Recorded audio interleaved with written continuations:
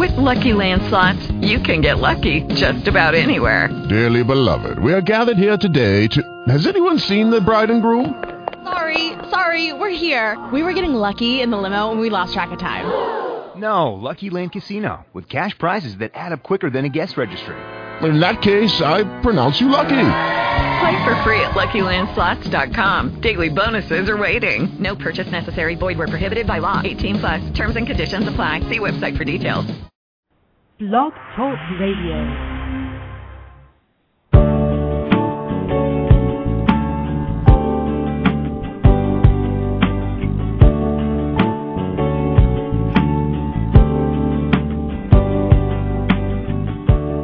From Lives in the Balance, the nonprofit organization committed to advocating on behalf of behaviorally challenging kids and their caregivers, this is Dr. Ross Green. Welcome to Collaborative Problem Solving at Home. I'm delighted that you were able to join in. This program airs live each Tuesday at 12 noon Eastern Time during the school year. We explore a variety of topics aimed at helping you better understand and help your challenging child and implement the collaborative problem solving approach at home. If you have a question or comment, call 347-994-2981. If you call in, you'll be muted until I bring you on the air. And now, let's talk about your challenging child and what we can do to help you make things better. Well, hello there, and welcome to today's program. The last program of this school year, I do take the summer off from the program. I'm away often overseas and doing a lot of advanced trainings during the summer, and so the schedule would have been extraordinarily choppy anyhow. So our last program of this school year, but don't worry. Come September, I'll be back. The parents' panel will be back. All of the support and help that you've become accustomed to getting on a weekly basis will be back again first week in September. In the meantime, we got 45 minutes. Your 45 minutes. As you probably well know, Lives in the Balance is committed to making sure you get the information you need about challenging kids, the information you need about how to help them, the support you need in doing it, and the advocacy you need so that we can make sure that, someday soon, out there, challenging kids are very well understood, very well treated, and have much better chances for improved outcomes. Now, this is I do have some email that I've received over the past week that I will definitely be turning my attention to today, but if you do want to call in, that number is 347-994-2981. Got a comment? Do call. Got a question? Do call. Just want to listen to what's going on with other people who are using the collaborative problem-solving approach? No need to call, but obviously, feel free to listen. Got a question and are not the calling-in type? Just use the contact form on the Lives in the Balance website to send me your question. And that's www.lives, with a V, in the balance.org. So, some parents look to the summer with great trepidation because their behaviorally challenging child is going to be around more. Some parents look toward the summer with great anticipation because their behaviorally challenging child is going to be around less. What are you thinking about as you approach the summer? Summer can be a time where people are a little bit less busy, some people, and where there are more opportunities to practice Plan B without the pressures of school. Boy, I got to tell you, so many challenging kids that I work with and come across, they're just completely different kids during the summer with the pressures and time demands of school having been removed, sometimes it's during the summer when you find out just how big an unsolved problem school was all along. Good to know. So many challenging kids are just completely, easier during the summer with that massive unsolved problem of school and homework removed. And that's the nice thing about summer. One of the biggest unsolved problems in many families, homework, is often gone. Now, not always completely gone. Some kids are given stuff that they have to do over the summer. Summer reading can be torturous. Some kids have to go to summer school because they didn't do so well during the rest of the year, and now we've extended the unsolved problem over the duration of the year, to the great dismay of parents and kids with behavioral challenges. So I'm just saying this in general. Summer can be a time with a major unsolved problem removed. Once again, I recognize that's not true for everybody, but with a major unsolved problem removed, summer can be a time to get to work on some other unsolved problems, and summer can be a time, not for everybody, where there's more time to actually plan for Plan B and do it proactively. Once again, the call-in number, 347-994-2981. What are you thinking about as summer is approaching? Let me turn to some email. This is one that I've received very recently. Dr. Green, my son, and I'm leaving out some of the identifying information. Dr. Green, my son goes to a self-contained school that uses applied behavior analysis almost exclusively. It is no longer working, and his progress has plateaued. They are not willing to think outside the box. What is the best way to teach Plan B without their help, in a manner that my son will generalize across the board in different environments? That is a tall order, but first of all, I should say I'm sorry, not that your school is using applied behavior analysis.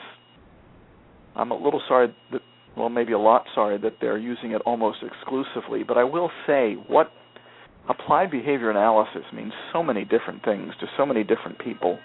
I was in a elementary school late last week. I wouldn't be able to tell you the day, but I met a few of the behavior analysts in the building, and they were describing what they were doing.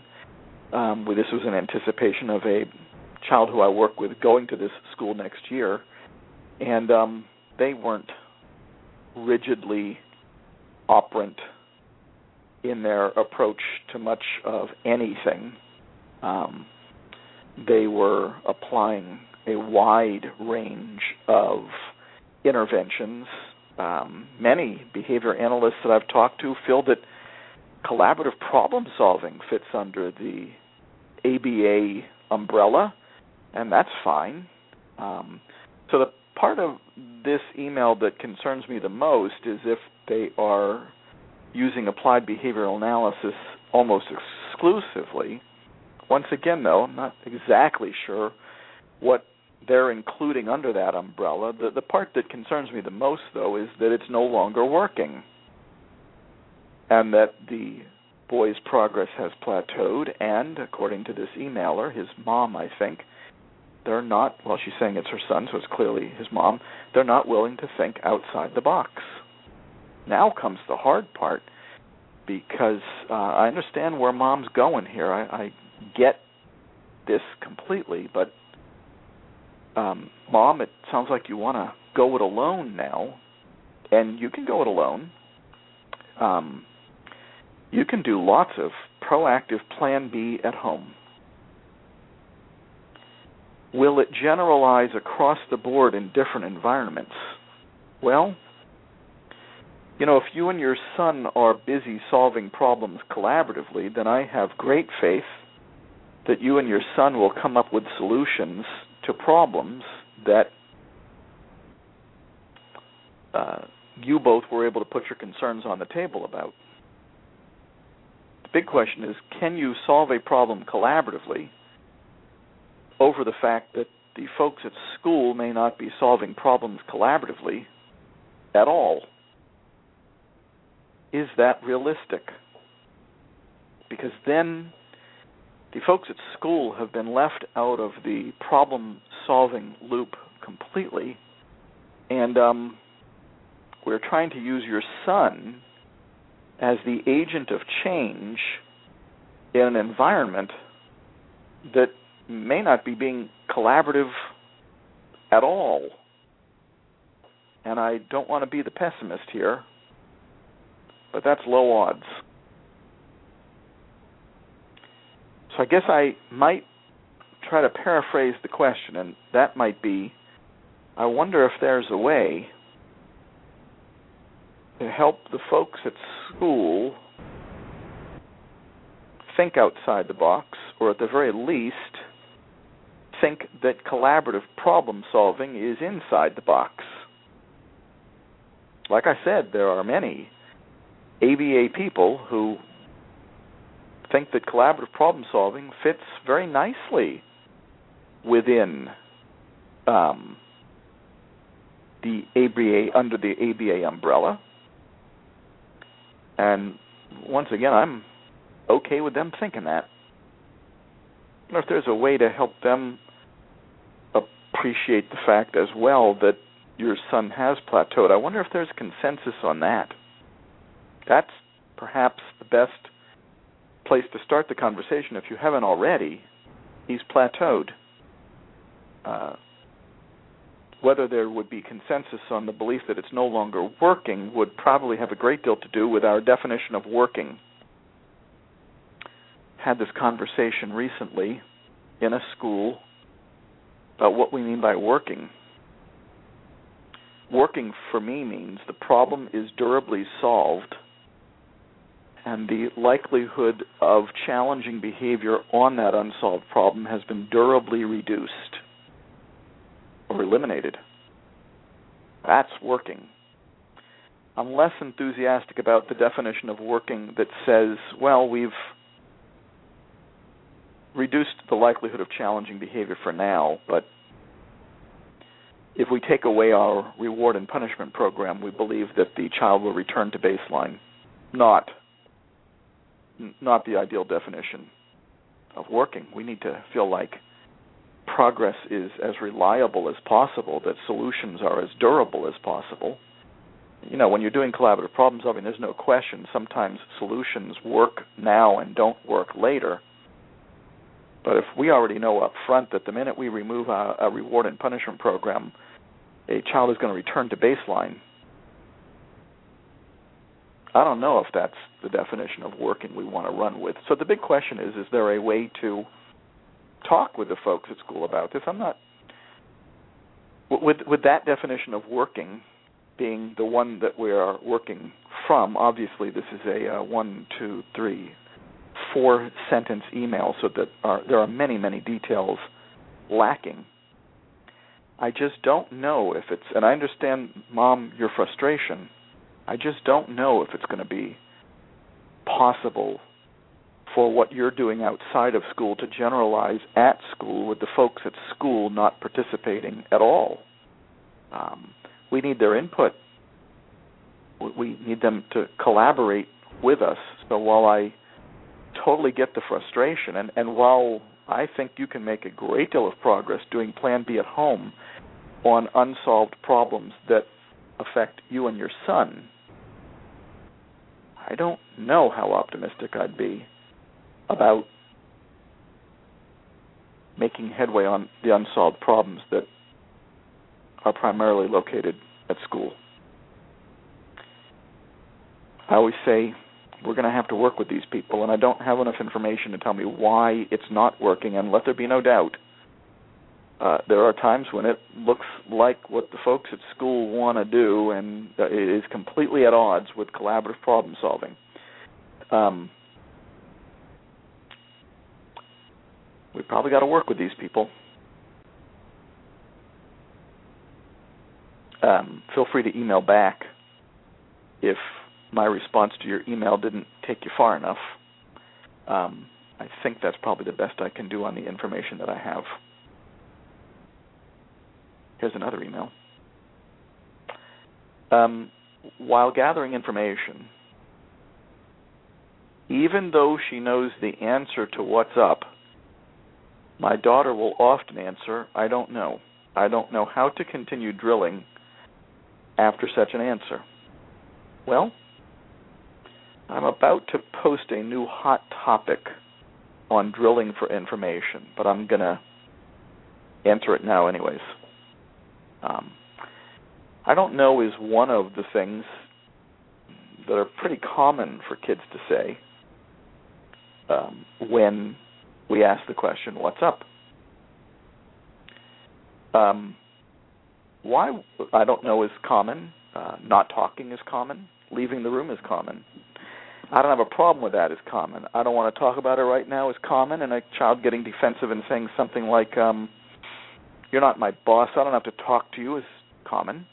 So for those of you listening right now, I wish the beginning part of the empathy step, saying I've noticed that, and then inserting a highly specific unsolved problem, and then saying what's up, I wish that alone got the job done. Sometimes it does, and so one of the possible options is that the child does say something, but in this case we have a child who's saying, I don't know. Now, I don't know that I would assume that she knows the answer. I think that assumption, even if you're positive about that assumption could make it harder for you to drill for information. Don't know if we want to assume that she knows the answer. Even if she does know the answer, I don't know could mean that she doesn't have the words to tell us. One of the things I often say under those conditions is, do you know what you want to say, but you're not sure how to say it? Or are you not exactly sure what you want to say? Her answer to that question will tell us, number one, well, it'll give us the information we're looking for about whether she really knows the answer. If she says, I don't know what I want to say, then I'm not sure she knows the answer. If she's saying, I know what I want to say, but I'm not sure how to say it, well, no, that's additional information, in which case you're right that she knows what she wants to say, but there's another impediment getting in the way of her saying it. She's not sure of the words. Now, how would I help her out there? Well, on the I'm not sure what I want to say, I'd say, the first thing I'd say is take your time. First and foremost, I'd want to make sure that we are doing this proactively. Can't tell you how many I don't knows people get because they're doing emergency plan B instead of proactive plan B. Emergency plan B is much hotter and much more rushed than proactive plan B, and then you're often going to get I don't knows. If you caught me at a hot moment or at a moment where I was feeling rushed and asked me a question about I don't know, what was the Red Sox score last night? Catch me in a hot moment, I'm unlikely to know the answer if I'm hot or if I'm rushed. Ask me in a calm moment, I would tell you the score was 7-3, and look at how I really had to think about that. 7-3. But catch me when I'm hot or rushed, I would not be able to come up with 7-3. I actually had to think about it just to come up with it. Not something that's necessarily at the forefront of my mind, the very vast majority of my waking moments. Not only do we want to be proactive before we start the empathy step, we may also, in the case of I don't knowers, but also in the case of lots of other kids, want to make an appointment to have this conversation, and maybe even give your daughter, not maybe, definitely, advance warning about what it is that we want to talk with her about. That means that she might, not all kids will, but she might give some thought to what you're going to be talking about before you even talking about it, and then she's not doing all of her thinking on the topic the minute you raise it. So this is interesting. Sometimes you can do proactive plan B, but if you're still surprising the child with the topic or the timing, you're still actually putting them in a position where they actually have to think about the whole thing right at the minute that you're bringing it up. So, proactive, yes. I'd make an appointment, yes. Give her the topic ahead of time, yes. Now let's see if those ingredients get rid of some I don't knows. Let's say I've done all that, and I still get an I don't know. And once again, I'm lacking a lot of detail here. I actually invited this mom to call into the program, but it didn't work with her schedule, so I'm going off the one sentence of information that I have. Let's say you get through all of what I just described and you still get I don't know. I'd say take your time. Well, let's think about this a minute. And one of the things I sometimes will do is I'll say, try to imagine yourself in that problem and tell me what's going on. But now so that's one strategy. Another strategy is to think, what could I don't know mean? Could I don't know mean we really weren't doing plan B? There was a sprinkling of plan A in here. Could I don't know mean, and I'm just winging it here, I don't have enough information to really know. Could I don't know mean this is a child who's got a fairly extensive history of plan A and isn't recognizing that we're on a different playing field here, so she's responding to plan B in the same manner that she has previously responded to plan A by ending the conversation, quite frankly. What if she says, I know what I want to say, but I don't have the words?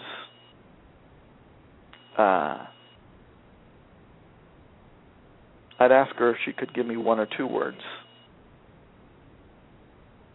I'd tell her she doesn't have to put it into a complete sentence. I wonder if there's a way to make putting it into words easier for her. Yes, that was my cell phone going off. I forgot to turn it off. Now I'll turn it off.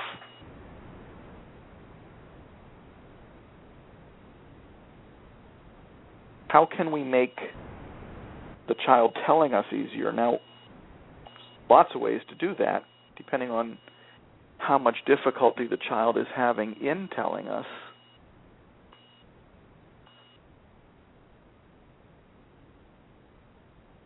Sometimes we might have to use pictures for children who are very impaired in their use of words to communicate with us. But sometimes we're just drilling in the way that we ordinarily would by asking questions beginning with the words who, what, where, and or when.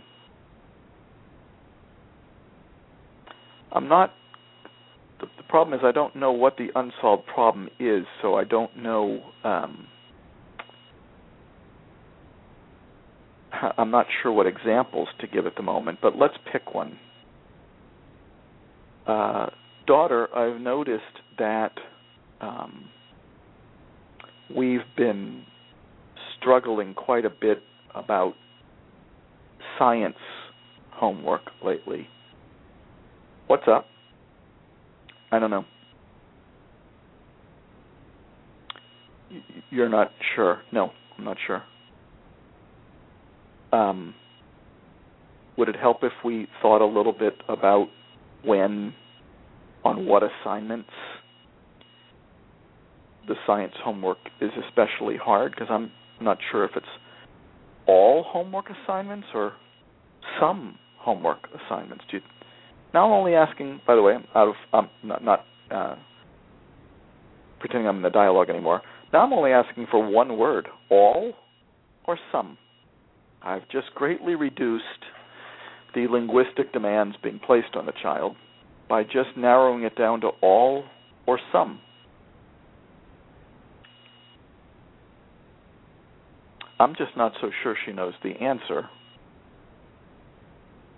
I'm going to be patient with her. Of course, as a last resort, if you think you know the answer, you should feel free to do some educated guessing or hypothesis testing. I wouldn't say I know you know. That could well have the reverse effect and cause the child not to talk at all. Because if we're wrong about that, now we've added another layer to the things that she has to think about when she may already be having difficulty thinking about the unsolved problem that we've raised in the first place.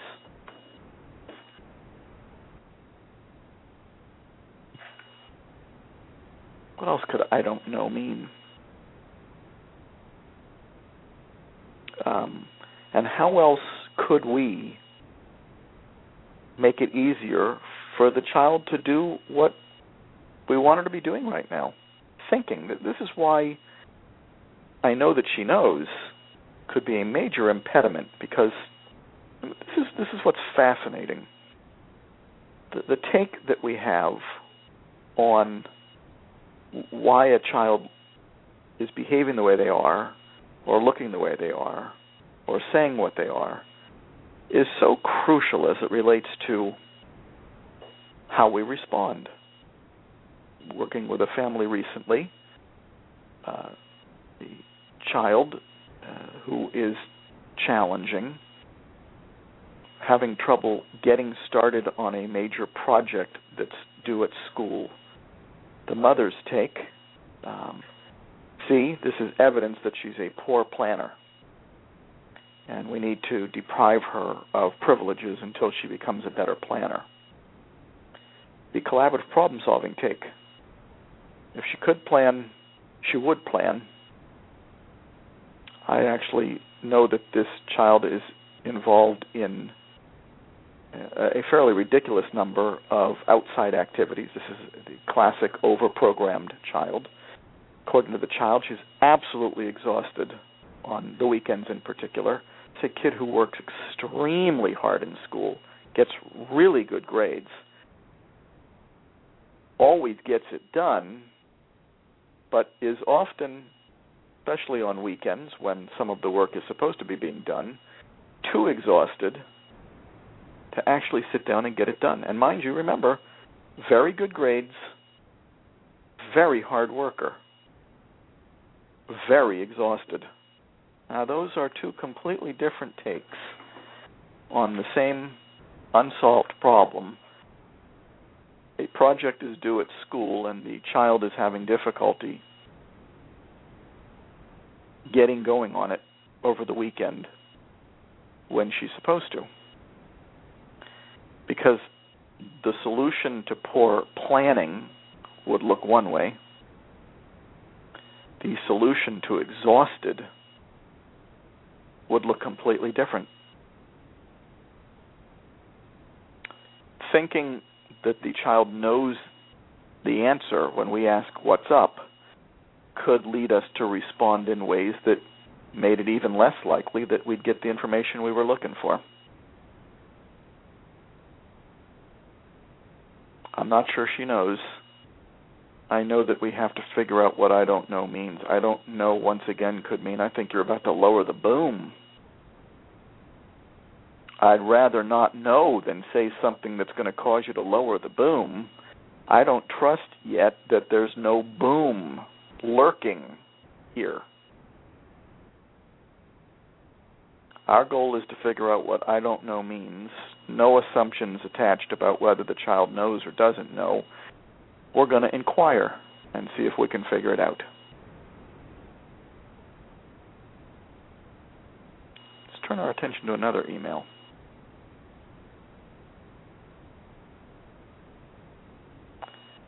This one I have to read through just a little bit.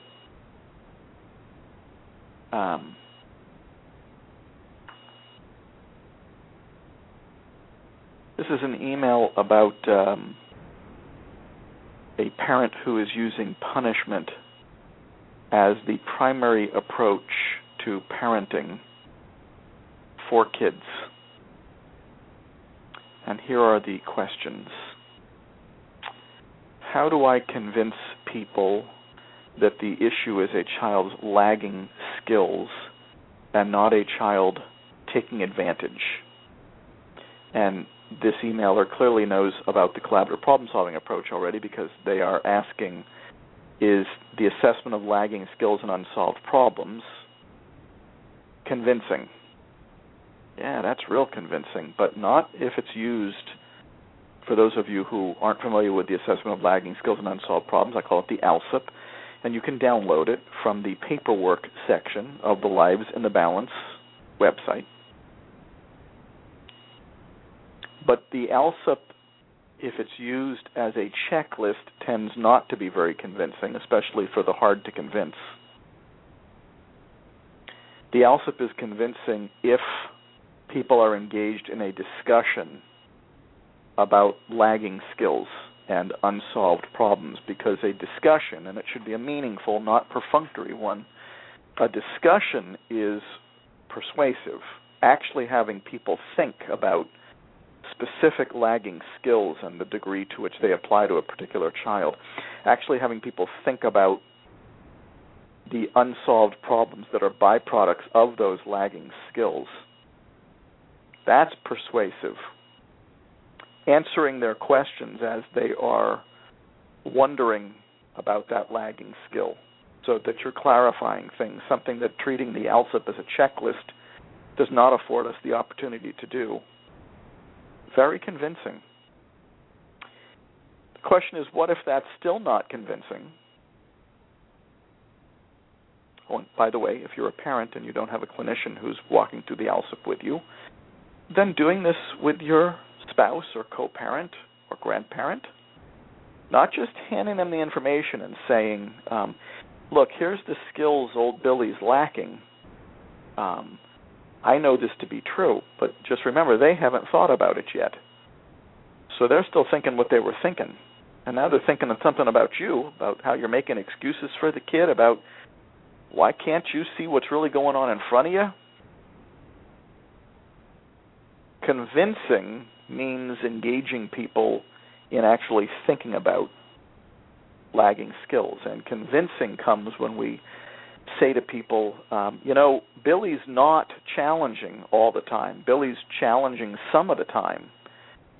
We've got to figure out when he's challenging. Can you help me with that? Because those must be the times when we are asking Billy to respond to demands for skills that he's clearly lacking. By the way, it's also instructive to think about all of the times that Billy is responding and not having a problem.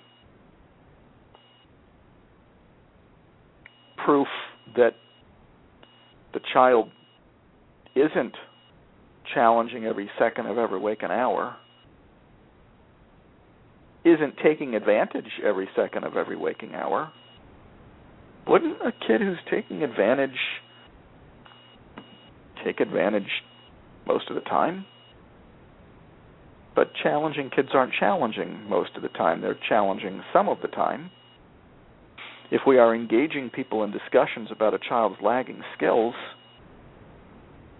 and if we're pinpointing the specific unsolved problems that are reliably and predictably setting in motion their challenging episodes, I don't think the child's taking advantage. I think he's lacking skills. And those lagging skills are biting us all in the circumstances in which they're being demanded. And we can identify those situations. Now you know they're called unsolved problems. We can identify those situations. We know what's coming. Whenever I do an evening talk, usually it's more parents in attendance, although to their credit, often many educators in attendance. I'll often ask parents to raise their hand, and I'll say, tell me the unsolved problems that you're going home to tonight. And people will raise their hands, and I'll hear about teeth brushing, highly predictable unsolved problem. Other aspects of hygiene, highly predictable unsolved problem. Homework, the mother of all highly predictable unsolved problems. Extracting the child's brain from the screen so that he can start getting ready for bed or start on homework or start moving in the direction of taking a bath or a shower, highly predictable unsolved problem. I ask parents to tell me about unsolved problems that they'll be facing in the morning. Waking up, many people raise their hands. Getting ready for school, many people raise their hands. What the child's going to eat for breakfast, many people raise their hands. Taking advantage or highly predictable unsolved problem flowing from lagging skills and demands for those skills. The key point here is that if we don't engage people in meaningful discussions about these things, then if we only hand them the information, then they've done no thinking, and there's been no persuading. They're still thinking what they're thinking. Another question. What if you're doing Plan B? What if you have, among 4 children, one child who is challenging and the others who are not? How should the parents explain to the children who are not challenging why one sibling, usually the one who is challenging, is being treated differently? And the parent is saying, I imagine that in an ideal world you would use collaborative problem solving with all your kids, but are there situations in which you would not do this? I think it's a great idea to do Plan B with everybody.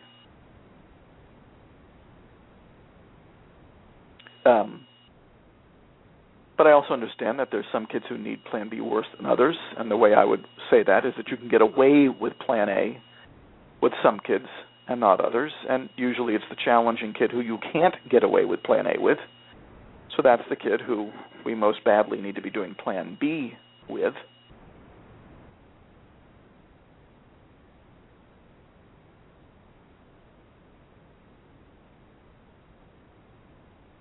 Sorry, I was just checking to see if we have any callers. We have only 8 minutes left in the program today, so if we had callers, I was going to take one. But, in every family, and I say this in every classroom as well,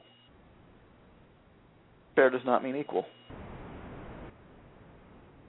In every family, in every classroom, some kids are getting stuff that other kids aren't getting.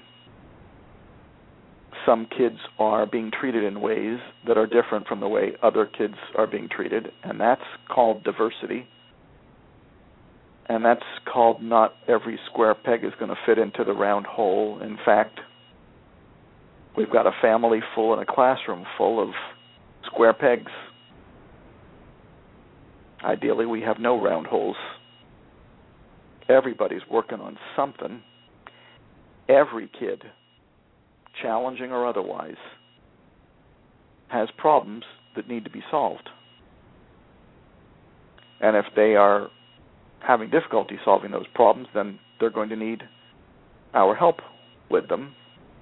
How do we know a child is having difficulty solving a problem on his own? It's still a problem. It's not a problem anymore, and the child didn't need our intervention. We'd know that. Truth is, often we don't even know about it. Those are the ones that the kid handled. And even challenging kids, even though it often doesn't seem this way, even challenging kids solve problems on their own.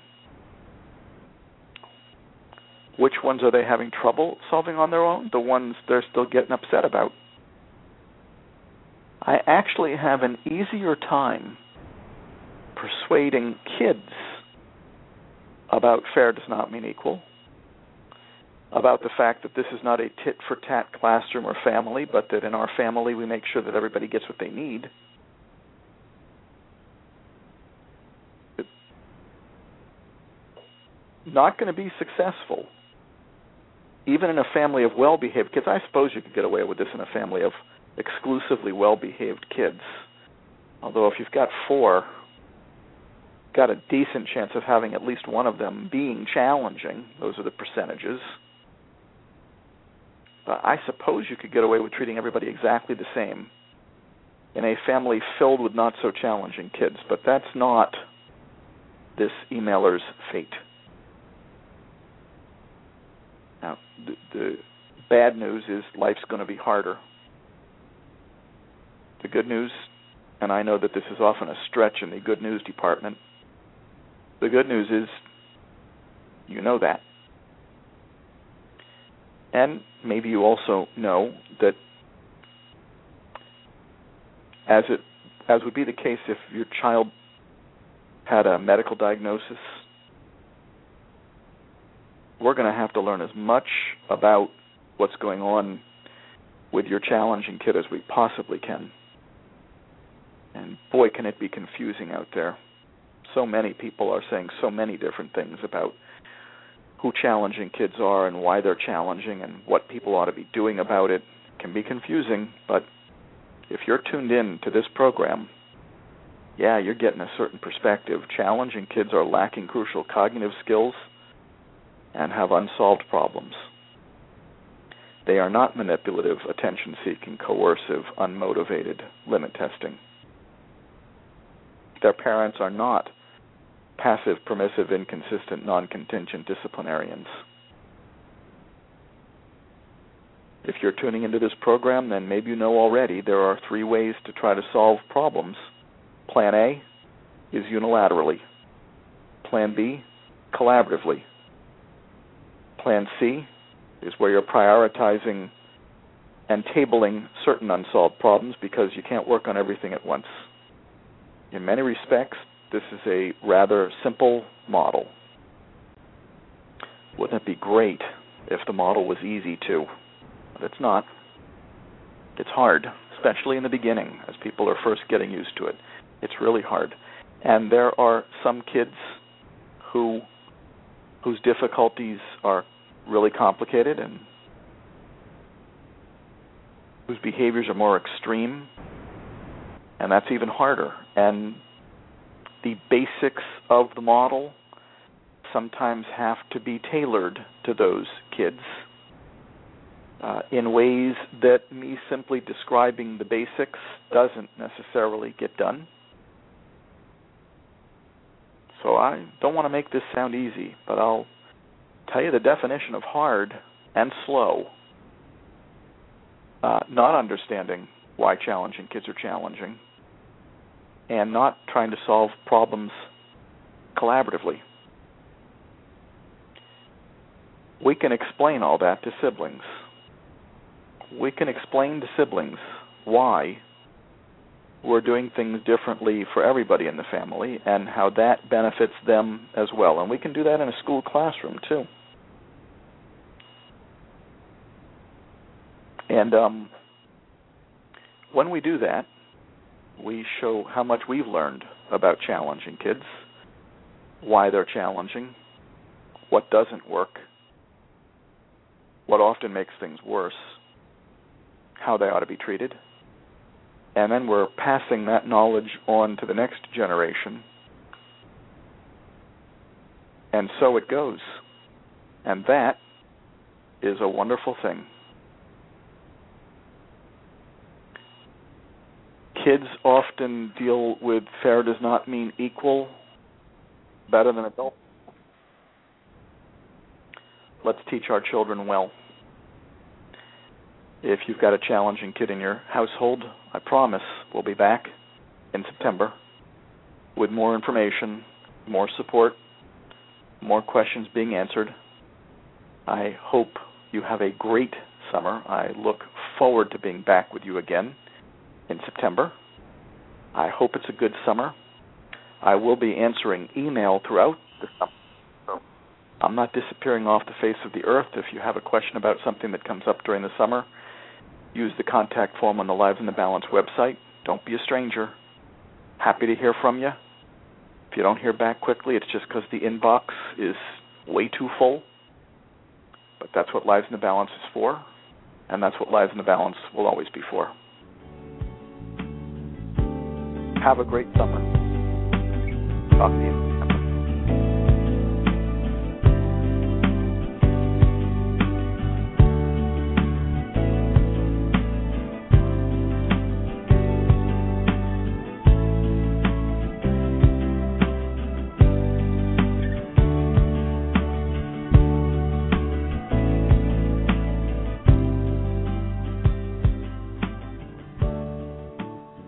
Hey guys, it is Ryan. I'm not sure if you know this about me, but I'm a bit of a fun fanatic when I can. I like to work, but I like fun too. It's a thing. And now the truth is out there. I can tell you about my favorite place to have fun. Chumba Casino. They have hundreds of social casino style games to choose from with new games released each week. You can play for free anytime, anywhere. And each day brings a new chance to collect daily bonuses. So join me in the fun. Sign up now at ChumbaCasino.com. No purchase necessary. VGW Group. Void where prohibited by law. See terms and conditions. 18+.